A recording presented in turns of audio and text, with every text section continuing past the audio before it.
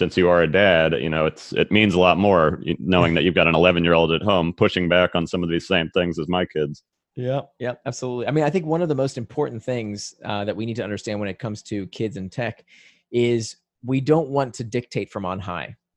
That if there's one advice I could give parents out there is to be vulnerable with your kids, to let them know that you're struggling with this stuff as well. Many times we parents, we want to project that we know everything and we don't struggle. And we've got everything under control. We have our shit together all the time. And that's not true. Mm-hmm. Tell them that, yeah, you struggle with this stuff too, but let's see, we can do this together. And here's what I'm doing to become indistractable. And here's how I can, show you some tactics that you can use as well. Because we can't be hypocrites. We have to display, we have to show them how to do this stuff. And so what this leads to is a conversation as opposed to a conflict.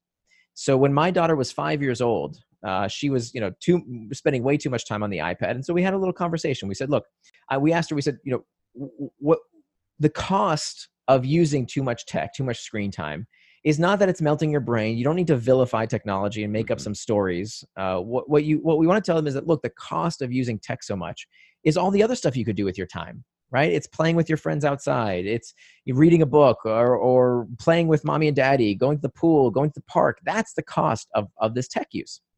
So we asked her at 5 years old, how much time do you want with your iPad? And she thought she was getting a deal. She said 2 episodes.